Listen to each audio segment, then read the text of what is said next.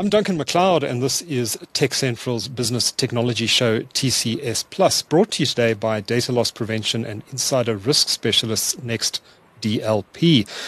I'm joined by three guests today. First up are two familiar faces to the show, and they are Chris Denbigh-White, who's Chief Security Officer at Next DLP, and Fallon Steyn, who is the company's Regional Sales Manager for South Africa.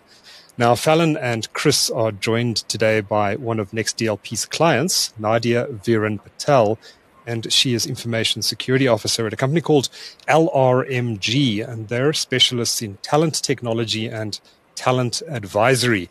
And I'm told that Nadia has a podcast of her own called Journeys to Inspire, but we'll talk a little bit more about that a bit later in the show. Welcome to you all. Thanks for making the time. Nadia, I think let me throw the first question your way. If you don't mind, maybe tell us a little bit about LRMG, what the company does, why it was that you ended up engaging and becoming a client of Next DLPs. Thanks so much, Duncan, and appreciate you guys for inviting me onto Tech Central and being a Pleasure. Special feature for Next DLP. LRMG, wow, we fun. We e-learning, we talent management. We try to get people and their people management to a higher level. It's been great working for themselves. It's going on 3 years now as the Information Security Officer. It's been an excellent ride so far. A tough journey. I've been this first Information Security Officer that they've had. So it's been an interesting one. The business obviously went fully remote after 2020. We've remained that way. We are probably 80% remote now and 20% in office because we still provide some training in-house. And it's been a challenge from a data perspective. And when I recognized that challenge, when I joined in 2021, it was something I had to put down as a high risk for me. And when I went out into market and I looked at the type of products and services and solutions that were out there, Next DLP came up and popped up, and let's just say the rest is history. Great. Have you always been in the information security business? Is that your background? Background in IT, over 20 years now, getting old, not to give my age away though. IT has been something I fell into. I studied marketing and just ended up staying in IT all my life. And then pretty late in my career, in my early 30s, I fell into information security. At the company I was working for at the time, they were looking for someone. It was a UK-based company, looking for someone to head up information security in South Africa, and I was pretty much put up for that. So it's been a journey, a fun one, a scary one, but a hell of an entertaining one. So in companies that have gone remote, and I know quite a lot of companies actually that decided after 2020, after the COVID crisis, that actually we don't really need offices anymore, and we're quite capable of working remotely. But that does introduce some potential security challenges. What are some of the risks that you encountered in your investigations at LRMG? What were some of the pitfalls that you encountered around data management, data security in a remote work situation? Yeah, so I think what you don't know won't hurt you, right? So there was a lot of, I think, bias when it came to what happens to our data, or almost naivety, shall I say. So, we always sit and we say, okay, but we've got this locked down until you test it. And when we did that, and I said, okay, let's test the theory and see how much of our data is actually moving, where is it moving to? And we deal with a lot of private data, PII, right? So I needed to lock that down and make sure that we were protecting it. And I had to take a stance of zero trust in that situation and say, hey, let's just test it. And when we did, I switched on a couple of basic things that we already had in Microsoft, for example, and a lot of data was flowing out of the company. And, unknowingly by our users. But again, it comes back to that insider risk and the insider threat management. And we didn't realize how much they were sending out, and they didn't realize the risks and the consequences behind that. So it came down to making sure I knew what was happening with our data, locking it down, but also making a conscientious effort to have that change management conversations with the people who were sharing the data, which was pretty much everybody, right? So it became this whole cyber awareness training, and then it became something bigger than that, which was data privacy, data management. Okay. So how did your engagement with Next DLP happen? How did you meet the guys from Next DLP, and how did you decide that this was the right solution for you? So it was interesting. I met a couple of guys who aren't, one of the guys that aren't there anymore, introduced me to the product. I met them outside of this type of arena, and then I met Anna Garcia, and then Chris, and it's been a hell of a ride with the two of them because we had a lot of issues being in the African market that they didn't experience in the European market. And then, of course, Fallon, I knew prior to her joining Next DLP, we went for clay shooting, I believe, and. And then she joined Next DLP, and it's just become a friendship, I think, even from Chris's side. Okay. But that's the special attention that I feel that I get, which is a good one, which I always lean onto, is that you need people that you can rely on when you have vendors, especially because if something were to happen, and I had issues that caused a rollback. Which you never want on your first project, nonetheless. But it was interesting because I got so much of support and so much of almost, that caressing and that tenderness that they held me and they supported me, and I felt held and supported. And that's what really helped secure the relationship between Next DLP and myself. And our company. Great. Well, we're going to come back a little bit later in the discussion and talk about exactly what you've done in your organization to secure your data, your sensitive information. But Chris, for anyone who might have missed previous episodes of TCS Plus, where you've been a guest, perhaps just to recap a bit about your background. If I recall correctly, Chris, you once worked in the police as an investigator of some kind. Tell us a bit about your background and how you came to your role as Chief Security Officer at Next. Yes, it's a very winding path. The police, sort of the police, yes. I kind of took a job in the police in my early 20s and then quickly moved over to a more intelligence-based role, looking at counter-extremism, counter-terrorism. So seconded out of the police, shall we say. So worked in that for a number of years. Ended up in a quite surprising sidestep into IT. I've always been a massive geek, but I suddenly had a quite sensitive database infrastructure dropped upon me, and I was instructed, you can run this now. And my response was, yes, of course, but you will put me through the training courses to certify before I touch any of this stuff. And that's where my kind of start in information security and IT began. I kind of rebuilt this infrastructure and thought, let's do this in the correct way. That was kind of cybersecurity back then, is actually configure things in a defensible way. It wasn't necessarily called cybersecurity then. And then throughout my career working in kind of UK government, policing, intelligence, I kind of iterated on that, building infrastructures, securing them, most latterly an open source unit that was looking to track the activities of groups like ISIS back when that was a big thing. Then moved out into the private sector. Bounced around a couple of places, worked at Transport for London, the London Transport Authority, in consulting for a bit. Most recently in Deutsche Bank, I ran the global privileged access operations teams. Awful mouthful. And then came to Next DLP, a jump into the vendor dark side to manage their internal information security program as well. So although I'm on a podcast talking about Next DLP, I actually do the internal security for Next DLP rather than being one of those CISO marketing figurehead type people. I'll speak to information security, but just to give you some reassurance, my day job is actually doing the job like Nadia does as well. And Nadia can attest to that too, right? Absolutely. So that's me. Hello. Great. to be here.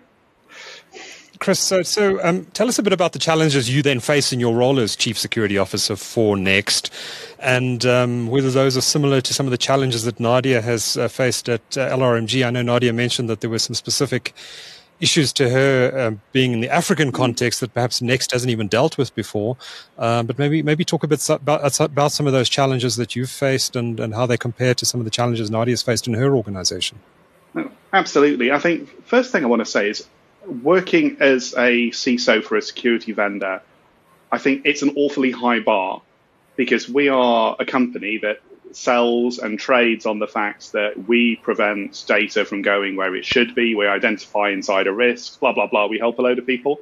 And if we kind of can't do that for ourselves, it doesn't really bode too well. So from a baseline, the pressure's on for me to make sure that we don't do anything silly and we have a defensible architecture, both in the product that we build, but also in our business practices as well. So my day-to-day, I see, is going to be in a lot of ways quite similar to that of any information security officer, really, is ensuring there's a program, ensuring there's management buy-in, ensuring there's communication and understanding. And those are two things I got from speaking with Nadia and other CISOs as well, that visibility leads to communication, leads to understanding in a bi-directional way. And that's how I like to run information security at Next, is understanding the business process and then being the security team that likes to say yes, but safely, as opposed to no, I don't want to talk to you. I always try and present an approachable front to the wider company. So Nadia, I just want to come back to what you mentioned then about the about some of the unique challenges that you've faced as a South African or African entity. Maybe just touch on those briefly. What are some of the specific challenges to LRMG that you had to deal with? Yeah, so I think besides the exchange rate, the other things that I definitely can talk about is being in a not first world country. We don't have machines that get circulated every 2 to 3 years, right? We're sitting with machines 5, 7, 10 years old. And everybody keeps saying, hey, just put a lightweight agent. It won't do much, and that's the thing. That little lightweight agent, if your machine is 7 years old, can be, downgrading on the entire machine. And that was one of the issues that we had is, having something put onto your machine may be great when it's a year or two old, but then when you want to roll it out to the rest of the business and then all of a sudden, you have an issue. And that's exactly what happened to us. And I think even from Next's point of view, they hadn't realized that. So it was an interesting one because we had to, like I said, we had to roll back, and there were other issues where we had upgraded after the POC and we upgraded onto a different version. All great lessons learned going forward. But I think, once we ironed those things out, I think Next became a whole lot better in ironing out problems, not just for the other clients, but clients specifically in Africa, because we took into consideration that a lightweight agent might not necessarily be just that. Sure. Now, Fallon, you engage with a lot of CISOs on the ground here in the South African market. Based on what you've heard in this conversation so far, how does this square with what you're hearing in the local market? What are clients and potential clients coming to talk to you about? What are they telling you right now? So, Duncan, it's everything. It goes back to what Nadia is saying about the challenges faced in the African context, especially the ROE. I find that companies are really battling with the rate of exchange at the moment, but also they understand the importance of data privacy. They also understand that there is an insider risk element to the business. So there is a level of maturity in the African market, and that's the conversations we're having, right? And the beauty, and one of the reasons why I actually joined Next was the flexibility and the agility that the business is prepared to listen and then figure out ways how we can help our customers in the African market. We're not this massive vendor where we are set in stone and going, no, this is how we do it, and look, either you buy it or you don't. That's not the attitude that we have. So in the African context is that there is that level of maturity. People are having the right discussions, and we at Next are obviously trying to figure out ways that will address the African market and their needs, not try and force what we believe, if it's happening overseas, it's going to, work in Africa. And that's what I'm finding that a lot of our customers are very appreciative of, is that we are listening and we are prepared to walk with them on their journey. It's look, data and insider risk is not a quick fix, right? You asking to change behavior. You're asking for guys to look at huge amounts of data. You're asking teams, maybe 1-2 people, to look at streams and streams and streams of information to try and make sense of it. So there's a lot that we take into consideration with the client base and obviously with our technology as well.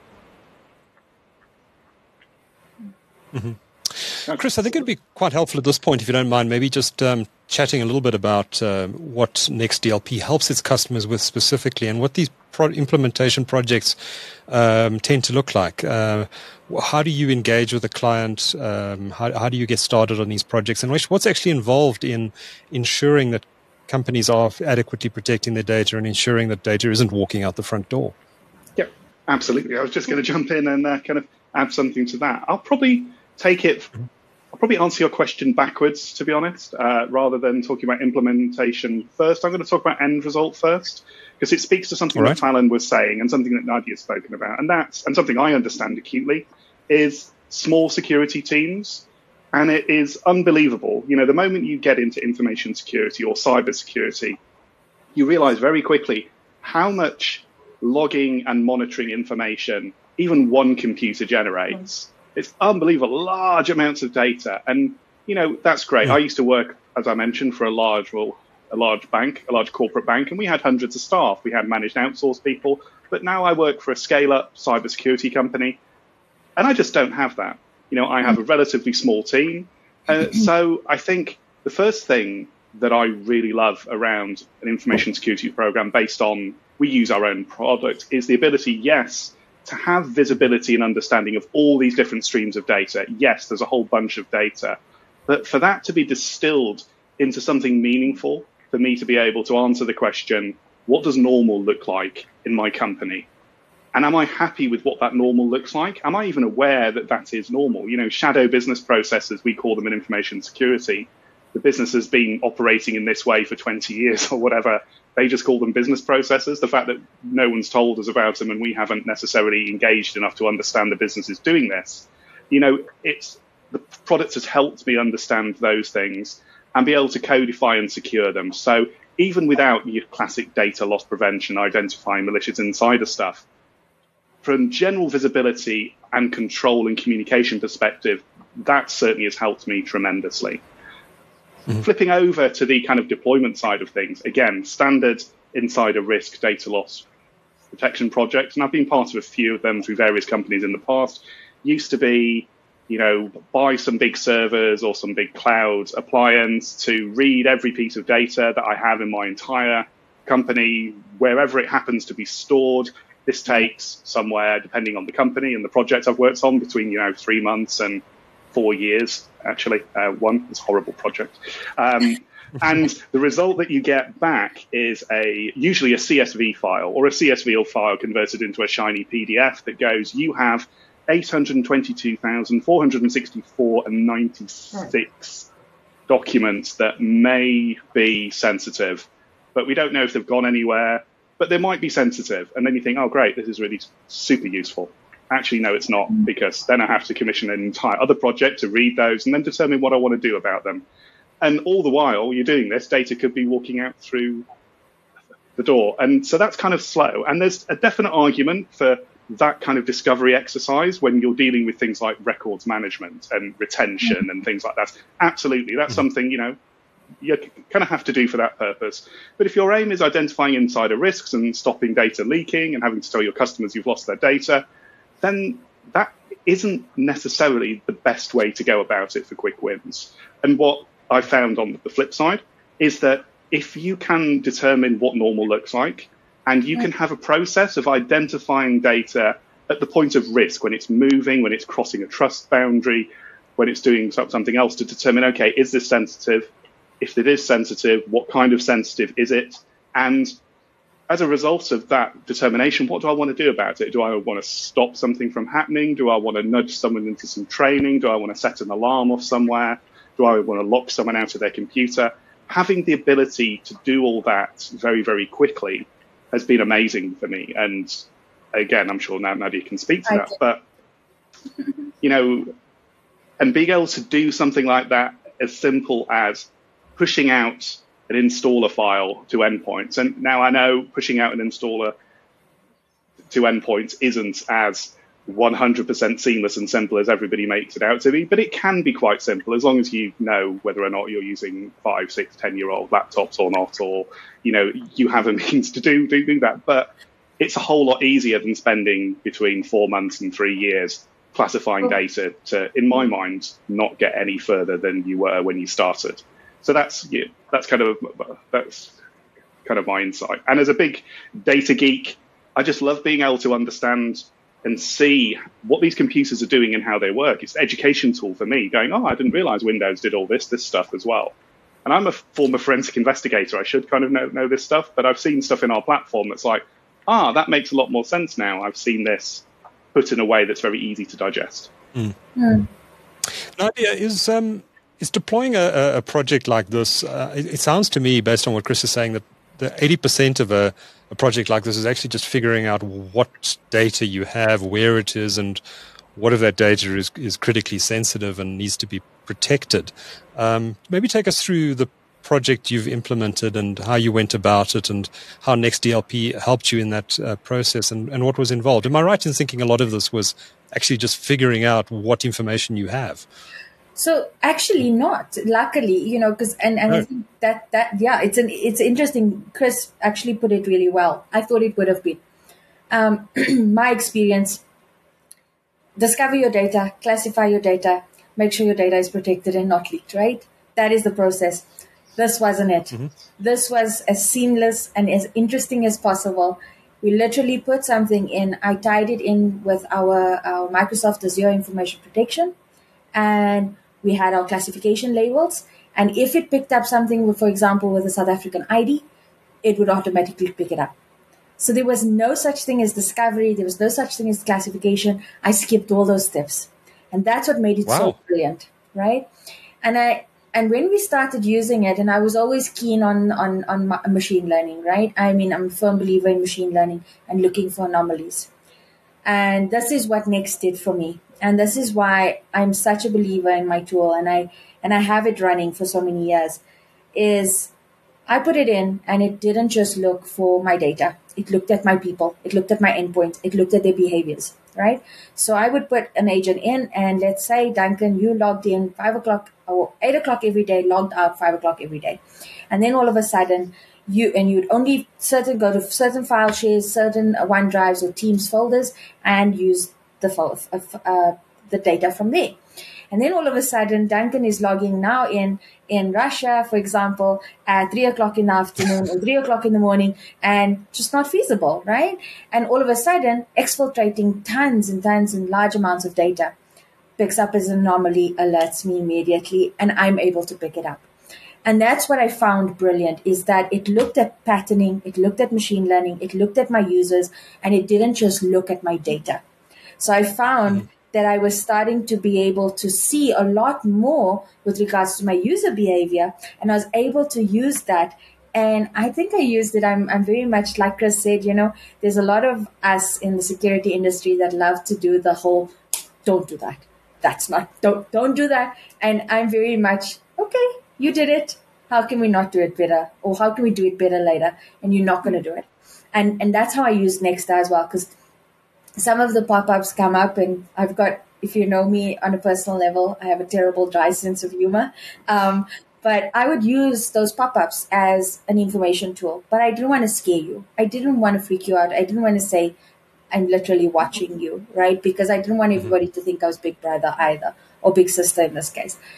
And it was very much a tool that I said, hey, do you know that using this channel or webmail is not really a secure way of transferring your data?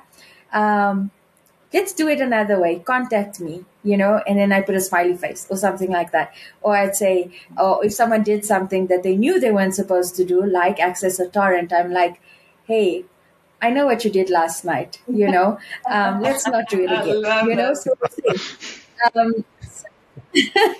So it became interesting, and I used my humor to bring a lot of it in. But I also, I held a hand through that entire process. So people, you would come back and they would approach me and say, hey, Nads, I got this. I got an alert to say I shouldn't be doing this. Can you tell me why and tell me how to do it better? And up until yesterday, I had someone do that to me. So it's been a really good experience. And I honestly believe that the tool has helped me more than disabled me. So it's empowered myself as well as my users in that way. So it's been an excellent one. And I think if I can add as a last on this note is it's quite a funny story. But I remember I had someone try to access a site that they weren't supposed to, and I could actually ask you to acknowledge that that you weren't supposed to do that. So you could click on the acknowledgement and then put a little note in. And I had the user come and say, I was trying to access this for my assignment, and then send. Mm-hmm. And then the next one, and they did this 9 times, right? And the next one was, damn it, why won't this work? And then, send. And then by the 9th one, it was kind of like, fine, I won't do it. And then, but in the meantime, all I kept getting is they didn't even realize I was taking screenshots each time of the screen when they tried to do it. And all I did was I sent a message and I said, hey, I know this was tough, and unless you're studying for medicine, I doubt Grey's Anatomy episode 4, season 5 was part of your degree. But it was interesting. It was interesting. It was fun, and it makes my job entertaining, Duncan. So very often, Nadia, in your instance, and I'm sure it's the case with other organizations, it's just a case of employees not knowing better and doing things that they shouldn't be doing. But in some cases, there will be employees who are malicious and are out there to steal your information. I'm thinking particularly of employees who've resigned and are going to a competitor and they want to download confidential information onto a USB stick or some other media and then take it to that competitor or do something else with that information. Yes. The system, it allows you to do that as well, does it? And detect that sort of thing. Have you actually picked up any of this sort of quite serious activity on your network since you've deployed Next DLP solution? Yes. So, and I love how you said that, because I'm a big believer of watching out for levers, right? Because that, and you're right. There's a lot of innocence behind a lot of things that are done, which is non-malicious activity, but there is a degree of major maliciousness, and I've been a part of it for many, many years, and I've seen people start off entire new businesses of IP that was built in the company that we were in, right? And nobody saw it as a risk. And so I take it quite seriously. So luckily, Next allows you to even block USB, so I don't even allow people to transfer data from their phones onto their machines, onto their actual laptops, work laptops. But I've taken it a bit further. Is when I knew someone was leaving, and this happened not too long ago, I'd call it about 3 or 4 months ago, is we had one of our high-ranking execs leave our organization. And I said, and he kind of did make it public that he was moving to a competitor. So all I did was I said, okay, I'm going to look out for, any malicious kind of activity. And I said, I'm just going to scan the alerts every day, couple of times a day, and just make sure that he's not taking anything. And one morning I logged in, and lo and behold, 11, 12, 1 o'clock in the morning, he is kind of transferring data to his Gmail account. Okay. And I'm like, okay, let me look into it. And I looked into it, and I could see the file names, and I could see what it was. I don't work in the department, so I don't know how sensitive the data is, but I could tell from, the naming convention that it looked pretty sensitive. But not going to take matters into my own hands because it's not my call. So I kind of, sent it to the big boys, and I was like, hey, look, I did recognize this. What do you think? And they were like, wow, this shouldn't be happening. We locked his computer down. We kind of said, okay, you know what? You actually became a major threat to our business and a risk. So, let's shake hands amicably and let you leave, sort of thing. But what was nice is we could prevent him from using that same information because now we had proof. Mm-hmm. So he couldn't take that to a competitor. And then I spoke to the guys at Next, and Vic, who's now my new account manager at Next DLP, was brilliant because he's like, you can set an alert for these guys. And I'm like, I can? He's like, yeah, let's call it a levers policy. And I was like, this is brilliant. So now every month, it's slightly manual, but it's way better than what I was doing, which was looking for those alerts. Is now I can actually take a person, put them into a policy and mark them and flag them as being a potential flight risk, right? And being a potential insider threat. Mark them, and my policy now notifies me automatically that, hey, this person's been siphoning data. So I couldn't be more happier that, and like Chris picked up, when you're working for a small organization, it's really tough when you're the only person that is the security person and everything kind of falls on you. It's hard to be on top of everything every second of the day. I don't have a SOC. I don't have all the other stuff, the fun stuff, and I don't have an entire team. So what Next has helped me to do is that it creates alerts and then it sends it straight to my help desk so that I'm not the only one that's seeing it. And then it becomes something I can put the alert as saying, hey guys, this is critical. We need to look at this. So there's a specific wording I could use to say, hey, they need to look at it, whether they know what it's about or not. So it enhances my team and makes me more proactive rather than reactive. Fallon, out of interest, how do employees tend to react to this sort of technology? Is there pushback? Do employees feel they're being spied on, or do you think that people kind of understand that organizations need to protect their data and therefore understand the need to put in place these sort of protocols and systems to protect information? What's the general sort of feedback you hear from employees of organizations who've deployed DLP solutions? So that's a good question, Duncan. So what we have found, it depends on how the companies are rolling out the system, right? And a lot of our customers, they've already got policies in place from a HR perspective, and the employees we find are educated. They understand about their own privacy as well as the data that they're managing. And then what happens is that the communications will be sent out saying, we have purchased a new technology, it is a DLP solution, and this is what you can expect to happen.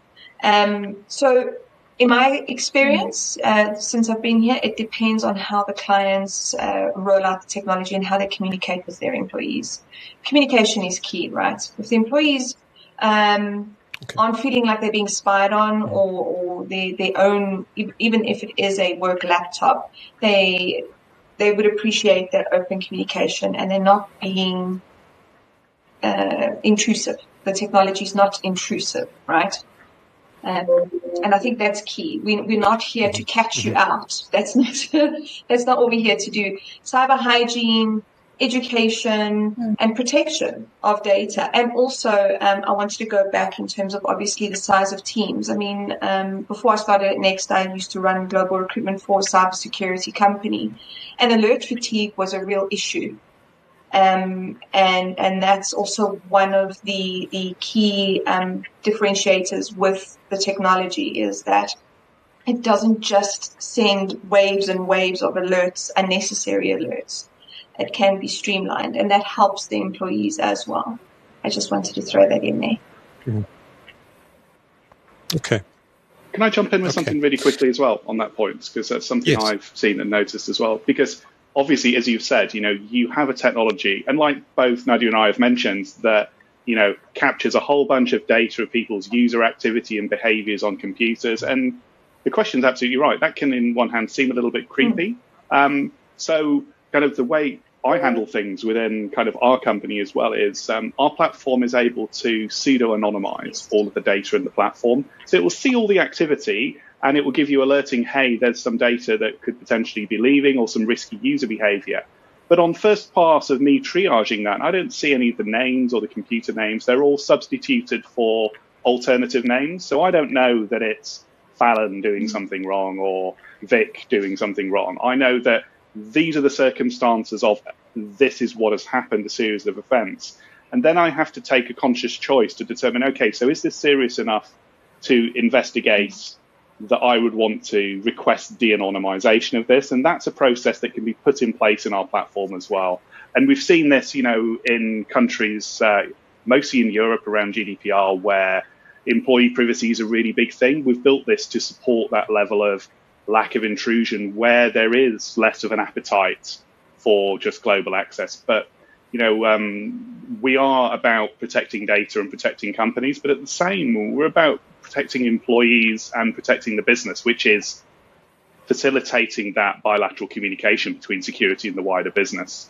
And if one side thinks the other side is spying on them and the other side thinks that the other side are constantly stealing data and really bad at their jobs, that's not going to happen. So we like to think of ourselves, yes, a security tool, but also almost a bridge of communication across business to facilitate moving forwards in unison, if that doesn't sound too trite and twee. Just related to that, Chris, I'm sure a lot of CIOs would love to lock down their environments as far as possible and make them as safe as possible. But I suppose you can actually go too far and start to have an impact on employee productivity and just make it frustrating for those end users who are trying to get their jobs done. They've got notices popping up all the time, or they're being told they can't do this, they can't do that because of security risk. How do you balance that as a CISO? How do you decide? Well, we need to monitor this person or every employee for potential risk or abuse here, but we also don't want to impact that employee's productivity and slow them down. How do you balance those two competing things? Absolutely. Firstly, I'd like to jump on something you said. You said CISOs that want to lock down their computers to make them as secure as possible. I don't think necessarily, firstly, I'll challenge you on that. One doesn't lead to another.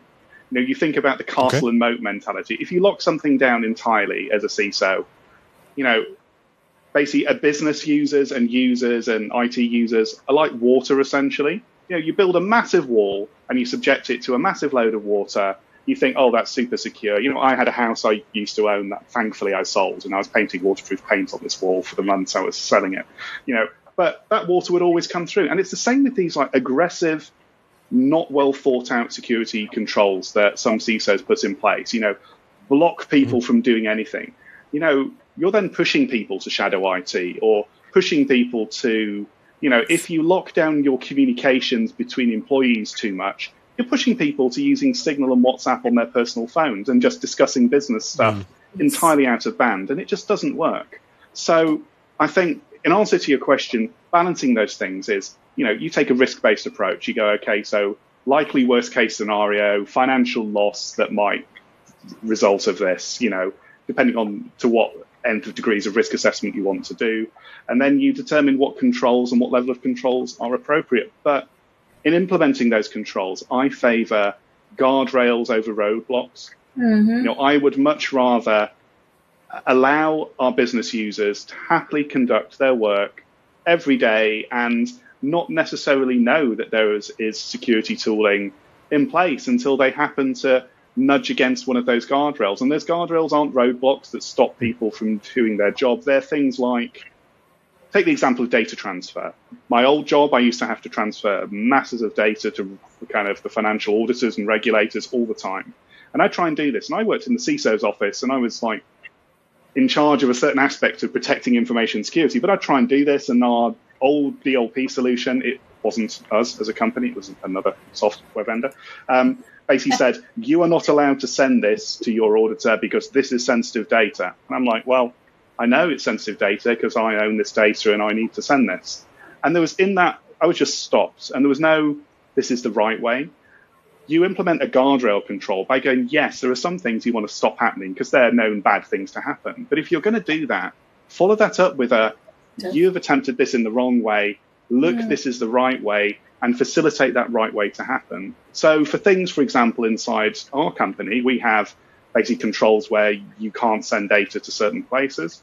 If our employees butt up against that, they nudge against that guardrail, it's like, hey, look, we've stopped you. We've protected you from yourself because you probably, this isn't the right way to do things. This is the correct way to do it. Click here to go down the path to do it the correct way. So in the informational, there's actually the option to do things the right way. And I think by as much as possible, promoting controls that are guardrails and not roadblocks is the way to improve security, certainly the way to improve communication, as Nadia says, between the business and security. And then you've got cyber education sorted in a lot of ways as well, because you're constantly updating people on the evolving threats and risks and consequences of their actions. And me in security and learning, what the business actually does and the challenges they're facing. It's a win-win for me. Nadia, you've been nodding a lot while Chris has been talking there. I'm so glad she has. Is this your experience as well? Has there been any pushback in your organization from employees? And if there has been, how have you managed that? Yeah, so I couldn't agree more, right? I mean, the CIA triad of information security is, keep availability. So you don't want to take availability from the things people need. But take us as an example in security, all of us that know what not to do. We don't prevent ourselves from not doing it. I have social media pages, I have LinkedIn, I have other stuff, but we know the consequences of something.